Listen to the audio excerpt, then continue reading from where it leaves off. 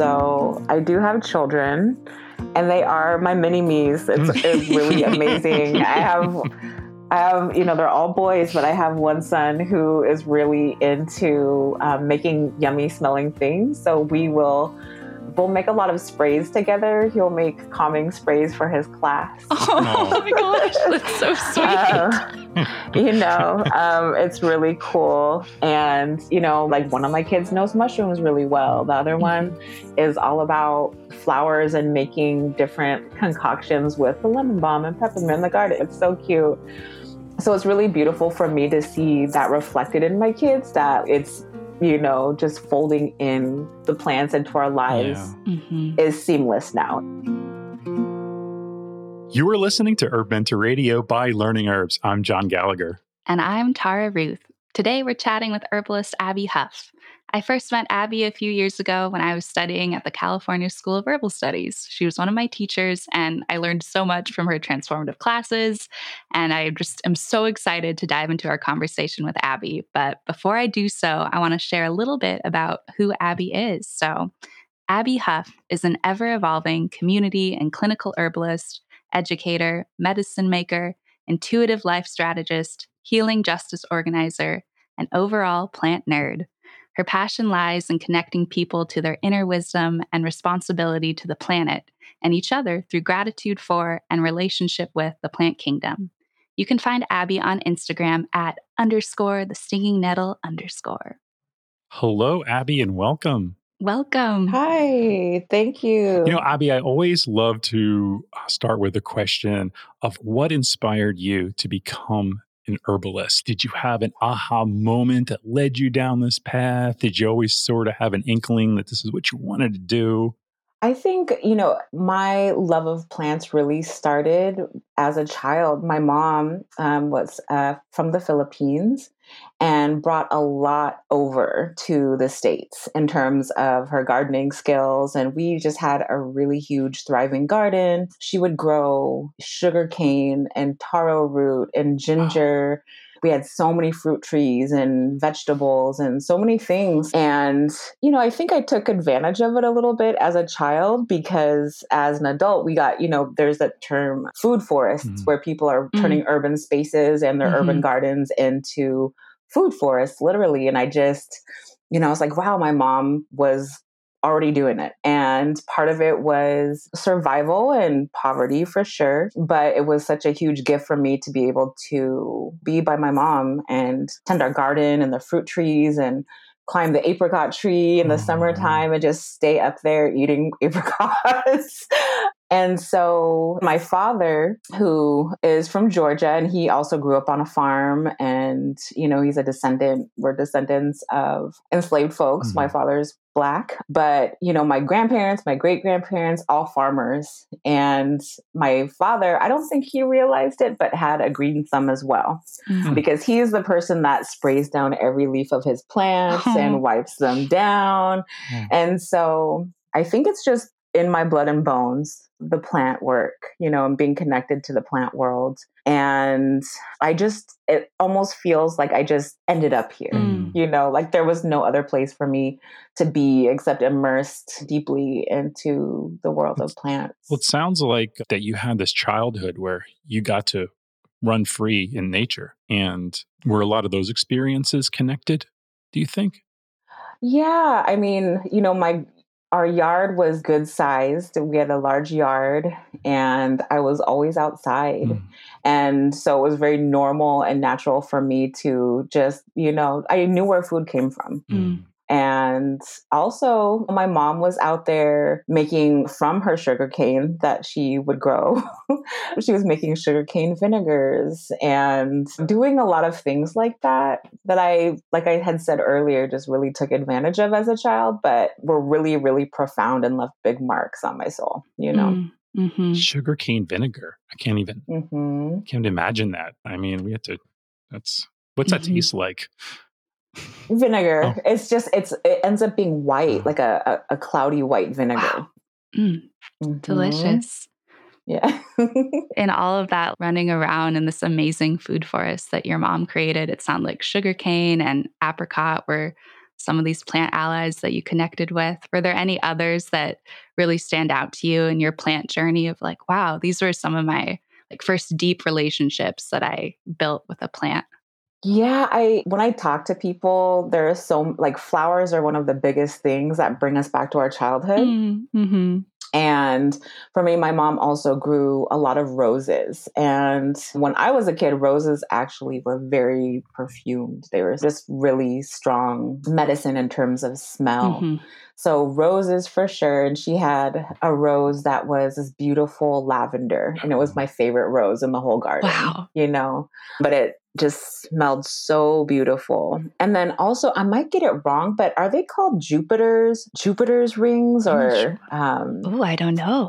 Saturn's ring? It's this really beautiful magenta flower that grows on umbels, but that's another flower. Whenever I see it, it just brings me back to being a kid. Mm. So, and then the last two, one is collard greens because we always had collard greens. My mom took on a lot of my father's Southern roots, Mm-hmm. as a kid. So we always had just big, beautiful collard greens in the garden and a huge pomegranate tree. Oh. And to this day, nothing compares to those pomegranates from that tree. Yeah. Wow. To this day, I've never had one that's, taken me back to that time of my life. It just sounds like there is so much love poured into all of those plants and that space and that relationship with the land. I can see why there wouldn't be another that would compare yet. I wonder, Abby, like we were talking sugarcane, pomegranate, apricot, and you mentioned ginger. Like, since you have been an herbalist, a medicinal, herbal practitioner, have you looked into more of medicinal qualities of these plants or just as food or the food as medicine? Have you explored more of those plants of your youth? Absolutely. And I think one thing is that I feel like everything is connected. So, food is medicine. Like we think about our culinary herbs and things like that, but so many of our culinary herbs are medicinal. And at a certain point in time, I know that, especially in my Southern root, when I go back, a lot of the spices like rosemary and the sages and different things like that were also put into the cooking pot to not just for flavor, but for its medicinal properties for, killing off whatever might be in the meat, just for making sure that everything was good, So it wasn't just, we're putting the sage in the pot because it tastes good, but it's also part of the medicine and making sure everybody's healthy, and refrigeration standards were different, clearly. Right. So a lot of it was preservation as well. Yeah. So it's hard for me to separate out food and medicine and all of that stuff. But I definitely have explored a lot of the foods in my garden as a child. And I'm very big into ancestral foods and all those foods that make us feel like home, Yeah, you talking about ancestral foods makes me think about how you've mentioned one of your areas of focus is ancestral healing. And can you talk a little bit about what ancestral healing is and how this is connected to herbalism? Absolutely. So, just who I am as an herbalist, I feel like so many of our gifts as human beings aren't just gifts that we hold because we're us, but they're also gifts that kind of pop up through our ancestral lives. So I truly believe, and I also know that for myself, if I were to follow my lineages back, there are definitely healers in my lines. There are herbalists in my lines. There are farmers in my lines. There are all of that. And so that gift and that affinity to me pops up like through the generational thread. Absolutely. And with so many of my students, I think, with some of my students, we would do ancestral projects where we would have folks kind of do a research project on their ancestry and see what they could find. And one of my past students is basically a hibiscus farmer.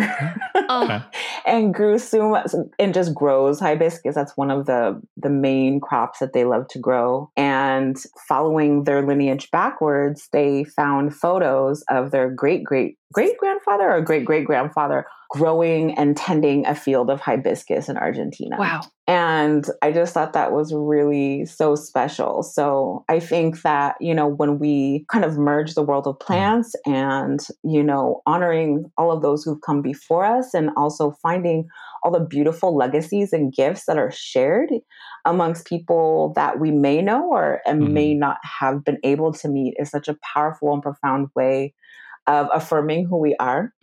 Abby, what comes up for me, sometimes we talk about ancestral healing.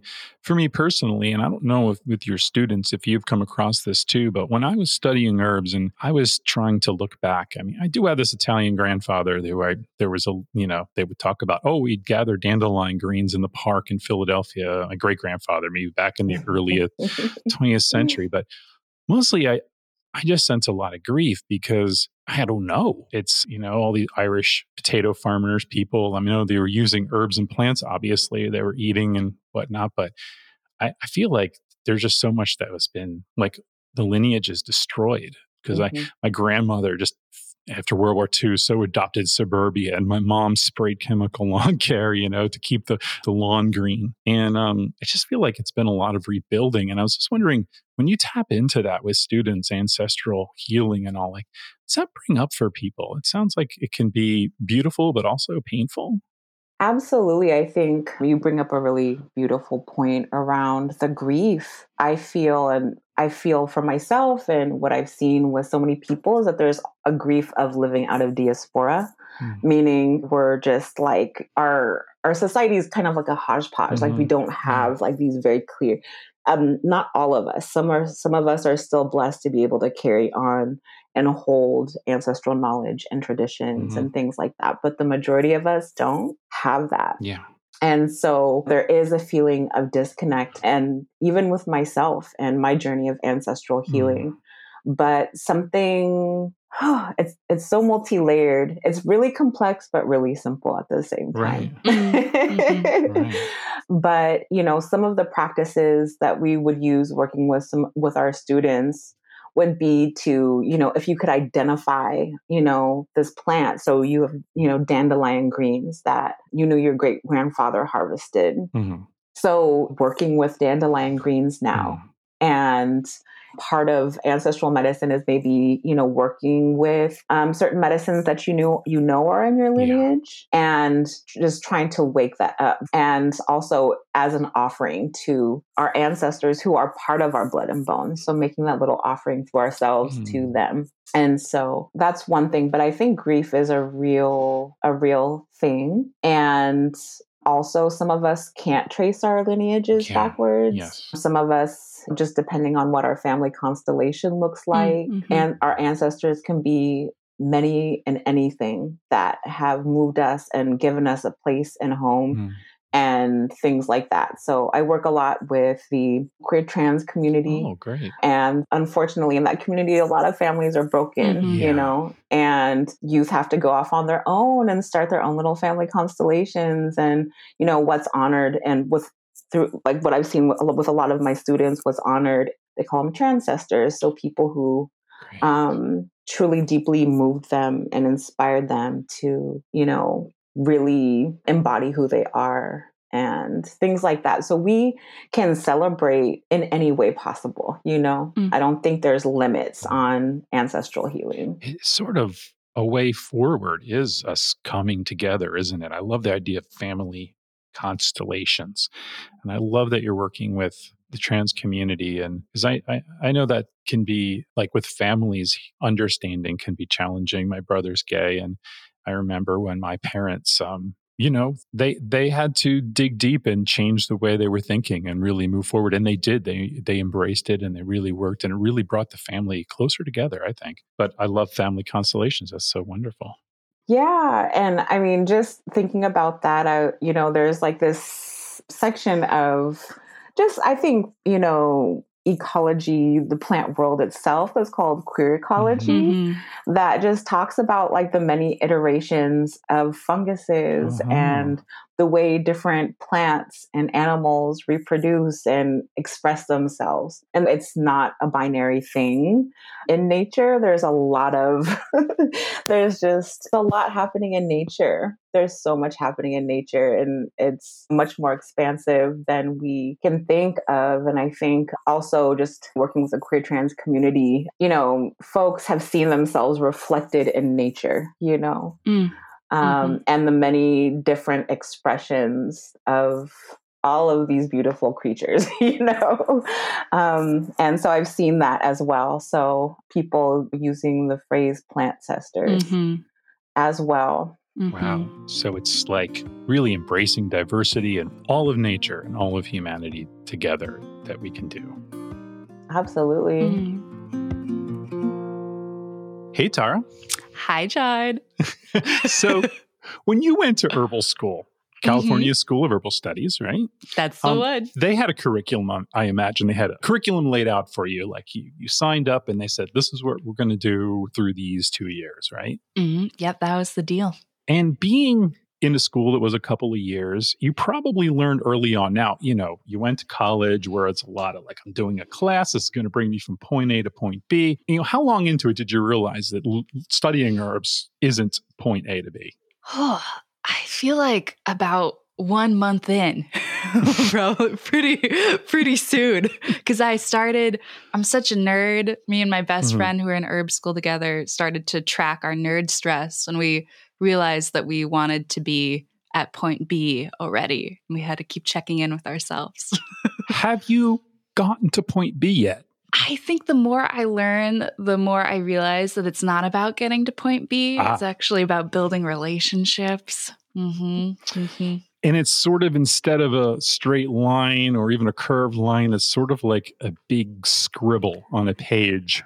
Yeah. Then you realize that, right, there is no point B. I'm just going to be in the scribble.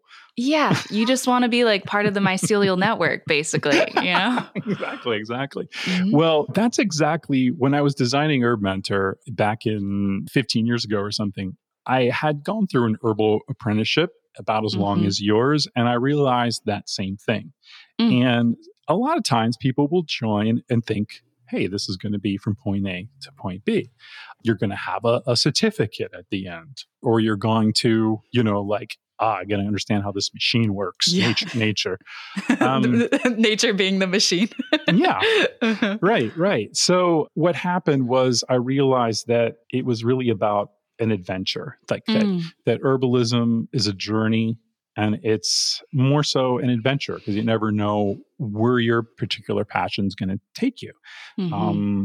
Though you say you may get more into gardening than one person, but maybe you learn more about another person learns more about remedy making, is really into that, or wildcrafting. There's so many places to go that we find, right, that we just, there's a certain proficiency you need in some skills, I think, that you get. But then after that, it's kind of, are all of your friends you graduated with all kind of doing slightly different things with herbs? Oh, absolutely. I feel like no matter where you go in life, even if you're not a quote unquote professional herbalist, like you're always an herbalist because you're still building those relationships with the plants and carrying those seeds forth into all the different work you do. Yeah. So with Herb Mentor, there's a place where if you might say to yourself, where's my herbal adventure going to lead me today? And you might go down a trail of getting help and support. You might want to learn by sharing your story or helping others with a question, or maybe you have a plant to identify, or maybe you say, today I need to go look something up. So in Herb Mentor, we have a great search feature. We have lots of herbal profiles or monographs, lots of references and resources when you need something quick. Or you might want to think, hey, it's time to learn a core skill. So maybe it's botany for herbalists, or wild crafting, or making a garden. You can do that. Or you may say that I just want to explore, discover. So maybe you want to listen to a podcast course on natural stress care, or culinary herbalism, or herb energetics, or staying healthy through the seasons. That might be what you want to do while you're, cleaning the house or working out in the garden with your AirPods on.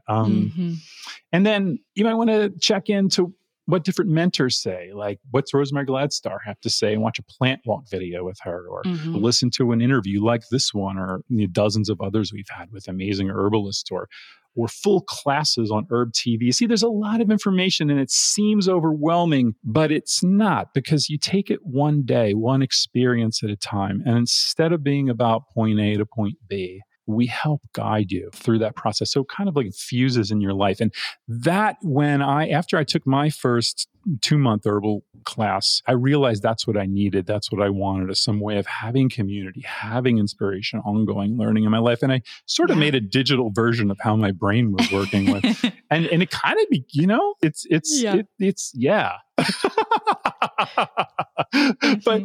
but you can check it out for $1. Check out your brain for $1. Check out my brain for $1. And the brain of many amazing herbalists. So all you got to do is you can go to herbmentorradio.com, and while you're there, you could see what cool special offer we have for Herb Mentor, but you can also subscribe to this podcast on your favorite app and make sure you always catch us, right? Yeah, because you never know what we're going to talk about.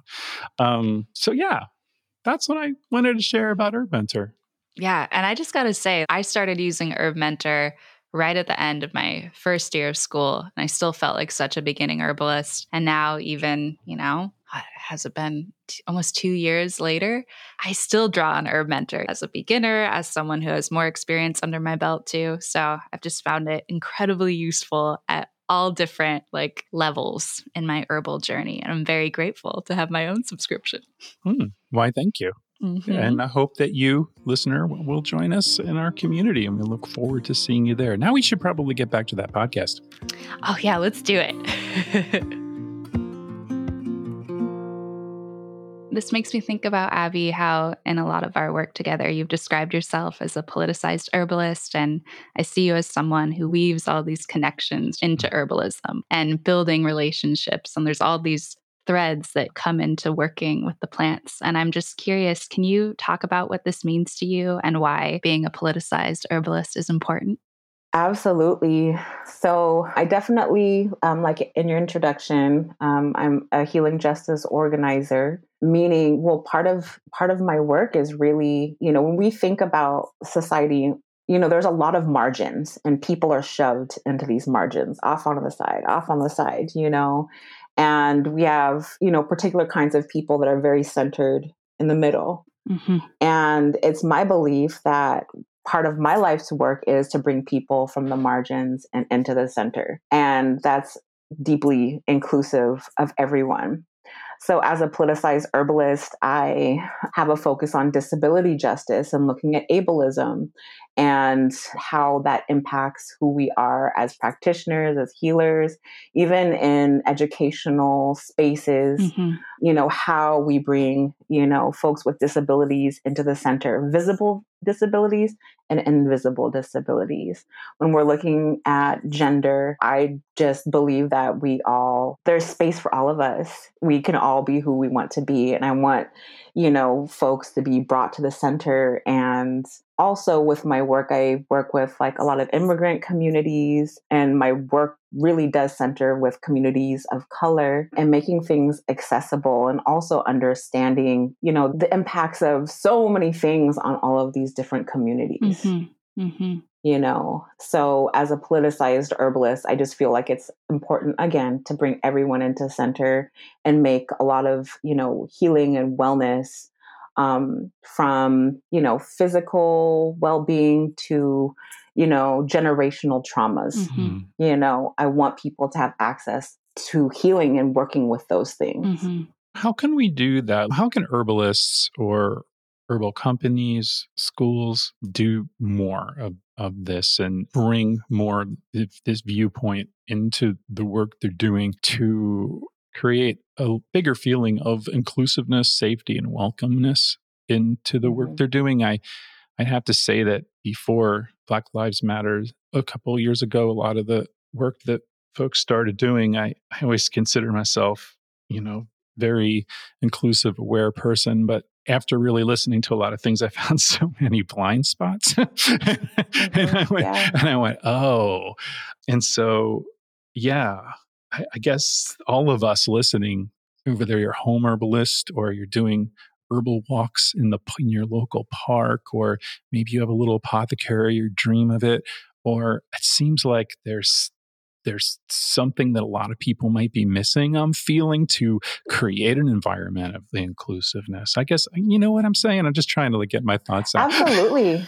Absolutely. No, because, I've taught at a school for the past few years that centers people of color. Mm-hmm.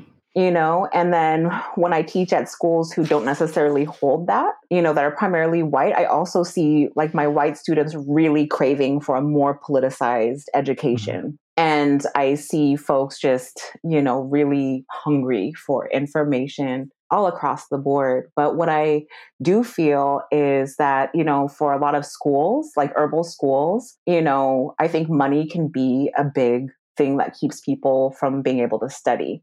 So somehow creating scholarship funds or sliding scales or spaces for people of color is really important. Mm-hmm. I don't know very many schools who actually focus, have had a strong focus on creating scholarship funds for people of color or queer trans folks or just, folks that are traditionally in the margins. And I say this because, it's really important to have culturally competent care, especially in terms of communities of color or our queer communities. Folks really want to be understood on these deeper levels. And so having a beautiful and diverse spectrum of practitioners is powerful, but that starts from, different institutions doing whatever they can to, expand their student base. Mm-hmm. I feel like that's really important. I think on some level, when you start learning about herbs, it's kind of hard not to start to feel like when you learn more and you're out there and then start seeing what everyone else are doing, have done, or what they're doing or not doing, you start to feel that this can get kind of like a politicized thing, right? Because the different beliefs people have and different. Yeah. So, because you becomes deep, you get deeply connected to nature and the earth, and you want the world to be connected to nature and the earth so we can all get along and we can all get healthy and we can all take care of this planet. Yeah. And then, at the same time, there's still neighborhoods that, are food deserts where there's just isn't the accessibility to fresh foods. And yes, people are still lacking accessibility to healthy foods and, even the privilege of thinking outside of, CVS. It is a privilege to think about, herbal medicines and things like that, even though it's part of so many of our lineages. And so in my, as a politicized herbalist, I talk a lot about colonization and, the impacts of the colonial world and how that really severed a lot of indigenous peoples from, traditions, languages, all kinds of things clearly. And the intergenerational impacts of that on people is real. Wow. Mm-hmm. And so, that's always folded in. And that's what I mean by when we talk about intergenerational trauma or the impacts of racism or, even immigration, what it feels like to be an immigrant in our country and how part of you needs to close down, be small, and feels like it needs to hide to be safe. And the impacts of just those things on a person's overall well-being is huge. Mm-hmm. It makes me think about how you've talked about another area of your focus is this connection between stress and immunity and the deep stress of systemic oppression and how that is connected to immunity and health and wellness. And I'm wondering, can you talk a little bit about that connection between stress and immunity for our listeners? Absolutely. There is so much evidence out there through different studies that focused on Black communities or Indigenous communities on the impacts of oppression on people. And so it is a very, very real thing. And so when I am working with my students, a big part of this is talking about the realities of what people move through and the differences between how people are living. Mm-hmm. And it's just very, very, very real. And, I look at my own family again, like, my father is Black and my mother's from the Philippines. But, on one hand, we have descendants who, I'm the descendant of people who survived the Middle Passage. And then, looking at my father and the impacts of living in an insanely racist South on him as an elder who's like in his 80s now. I still see it. I still see the impacts. I still see, the safety mechanisms that were, that he imparted onto like me and my siblings around that. Mm-hmm. And my mother as well. It's such a big thing. And, I don't know why this is coming up now, but I wanted to circle back to something John asked about like what we can do. Yep. But I was thinking about, even in my own journey as an herbalist, it took my own studies to know how plants got here. Like I didn't learn in herb school that, hibiscus, has roots in Africa. Tamarind has roots in Africa. Certain rices, roots in Africa. Like, I wasn't, it was more kind of taught to me from like a Western herbal framework. And, it really started getting me to think about, the travel of people, even displacement of people and how they brought seeds with them. So I know that folks who made the Middle Passage actually braided seeds into their hair and brought them over. And that's how things like okra got here and hibiscus and tamarind seeds. And even though, it wasn't just North America, but, those seeds were brought to places in South America as well. Mm-hmm. And, even cotton root, like I've studied midwifery, and I didn't know the roots of cotton root until I did my own research. And so I feel like there's a real big disconnect and lack of offering acknowledgement where it's due through my own herbal education. And it's not intentional, but it is intentional. Mm-hmm. And that's like part of like the erasure of indigenous peoples and people of color all across the world that, especially communities and cultures who, yes, were displaced through whatever mechanism, but also whose cultures didn't write. Mm-hmm. They were storytellers, or their stories and knowledge was put into dances or songs. So just a disconnect between those things. So, yeah. Mm-hmm. Abby, with what you're saying, it's like say so on the internet, like we're on, being online, and it's like having learning herbs, and people who find us online, they find us, and yes, there's things for free people can do, but like alluding to saying earlier, it's like not everyone has access to that or knows what to look for or even to look for that, and that's always like this big thing that always seems to me like too big to think about, kind of like. We know we have to do something about climate change, but I think people like get stuck because it seems so huge to tackle and think about. Like, it's like, that's a huge thing. I don't know what my question is, but I just feel that like, are you working on ways, or are there people working on ways to connect people that may be in those food deserts to their ancestry and the fact that this is from their lineage, and these are things that could bring them health? Because not everyone's going to, whether it's learning herbs or one of the many amazing herbalists online sharing things, including yourself. It's like, I guess it's often like, well, how can we, how is this done? Have you thought, have you thought about that? Or I have, and, there's a lot of different, I don't know, there's something called Just Transition, which is, really refers to, I guess, just to simplify it, bringing things down small and regionally. Mm-hmm. And if I know for myself, if I think too far out, and if I think about every problem on the planet, it's too much for me. So I bring it down to like, what can I do here where I am? Yeah. And there's so much happening. Where I live in Northern California, there's amazing farms like Urban Tilth, which is run by people of color, and all that food goes out to people who need it most in the Richmond area. There are community gardens and just so many things that are blossoming. which is absolutely beautiful. And then my contribution is, like I said, to focus on working with, communities of color. I've worked with youth of color around plant medicine and just, planting the seed that this is part of our ancestral legacy. Just because you're from the city and you're a kid of color and you're experiencing all these things doesn't mean that you're not a child of the earth. And, the narratives that you may have been told about yourself are all false because you also come from a long line of healers and farmers and people who are connected and could hear and created, mathematics and all these beautiful things, So I know that I just, from my own heart, I trust that we are collectively contributing to shifting the dynamics, I know I'm not the only herbalist that, works with youth of color around plants. There's a few of us, know?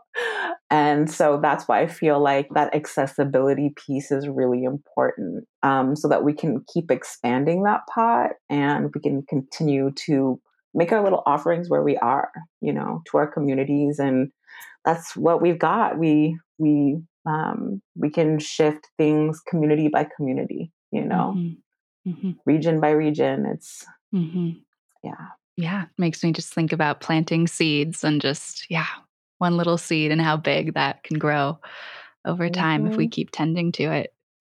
Yeah. Seed bomb. Absolutely.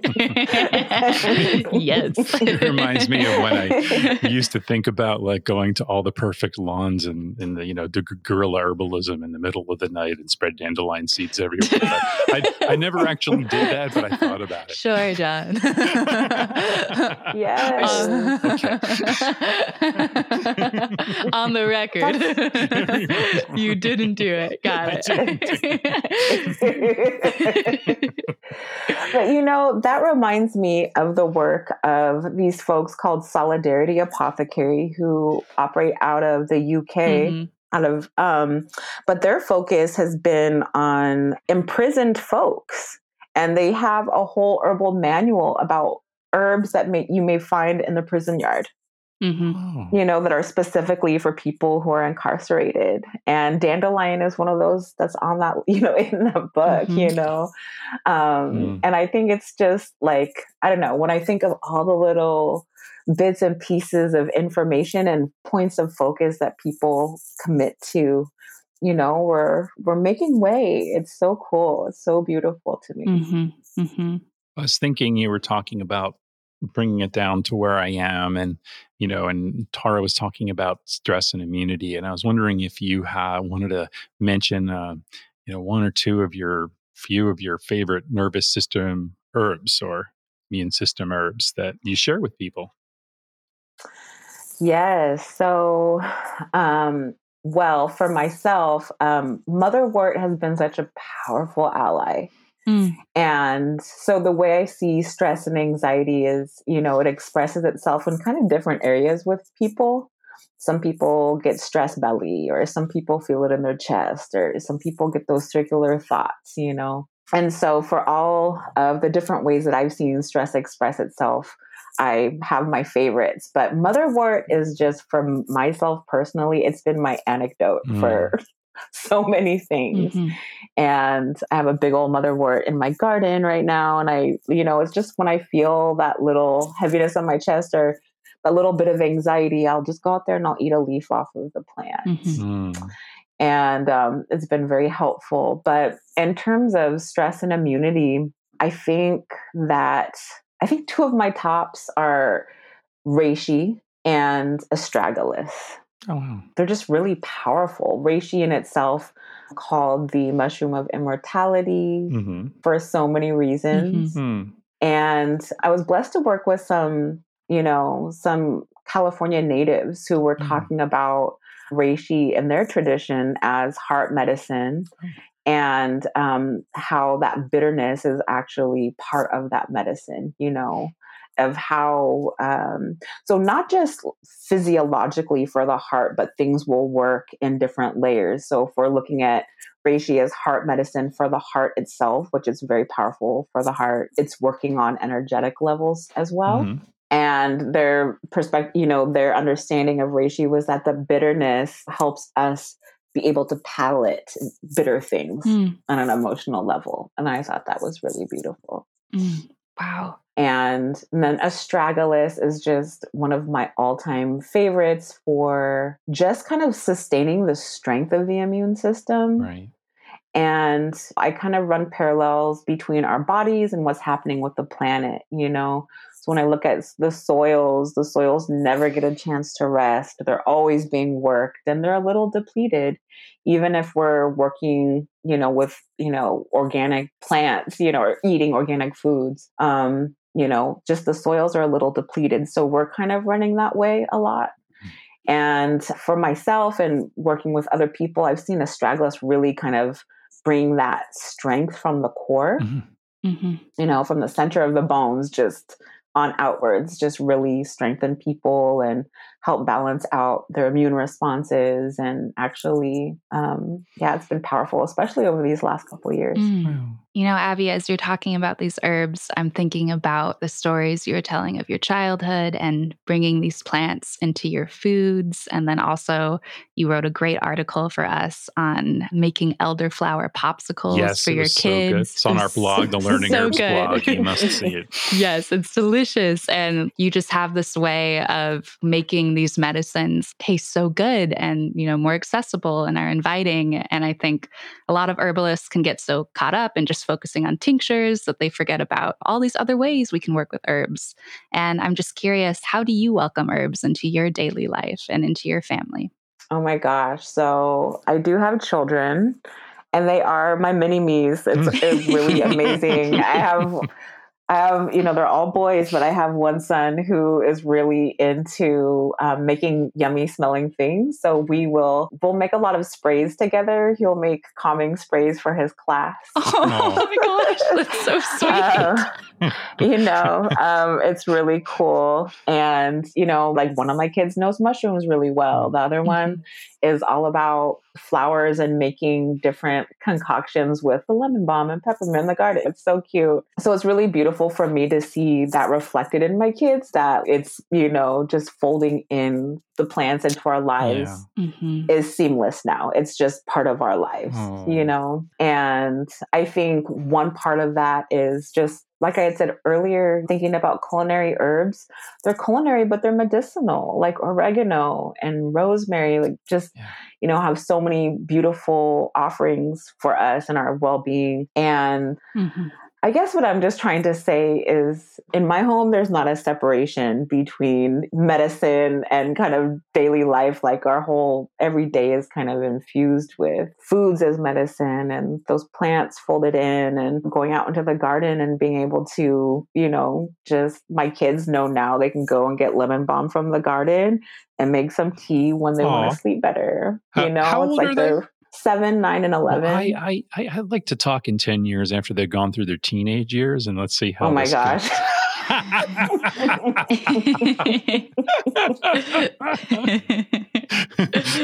I hope it sticks. I really hope it sticks. I really do. Oh my gosh. I love the idea of, one of them bringing like flower essences for like their high school class, just like before a big test or something. That's great. Oh my gosh. I'm going to keep my fingers crossed on that. Yes. I really hope that, but I look at myself, and without thinking about it, I brought so much, from my childhood into my adulthood. And, so I'm hoping the same for them. Yeah, I like to think that my children come back around again when they're parents themselves and look, oh yeah, I remember this. Your mom and dad, you were smart. No, it's just fantasy, but okay. I mean, I made it back there. I made it back to that point. And even thinking about my own mom, I was like, oh my gosh, I've become my mom. There's certain things. All happens without us even noticing. I know. Oh, the circle continues. And, Abby, so appreciate you sharing your wisdom and your stories and how you went to the roots of the herbal stories in your family and, all the compost and grew beautiful fruit and flowers and, healing herbs to spread to all of us. And it just means so much to me that you spent your time and went deep with us. And I'd like to explore more with you in future episodes. But I'm wondering right now, if people want to learn from you, follow you online, how they can do that. Okay, so again, my Instagram is _thestingingnettle_. Mm-hmm. And right now, that's going to be the primary way that folks can follow my work. Mm-hmm. At this time, I'm actually in the process of building out a politicized and embodied herbal course that I'm hoping will be available and up and running by the fall. Mm-hmm. Oh, well, we want to know about that so we can help spread the word to our networks and places. Thank you. Yeah. I know there's so much about me that I didn't get to share today. But for now, I'll be offering some one-off courses and classes and hopefully also building out an in-person apprenticeship. But clearly you'd have to be in Northern California. So yeah, I do have some things brewing. And if you just follow me on Instagram, I'm not the best at social media, but I do post when it's necessary. I'm trying to get better at it. But you can definitely follow what I'm up to there. Amazing. Well, Abby, thank you so much for joining us on Herb Mentor Radio. It was really a pleasure chatting with you. Yeah, absolutely. It was an honor. Thank you. Herb Mentor Radio is written and produced by John Gallagher and Tara Ruth. Visit herbmentorradio.com to subscribe on your favorite podcast app and for information on how to be part of our Herb Mentor online learning community. Herb Mentor Radio is a production of LearningHerbs.com LLC, all rights reserved. Thank you so much for listening.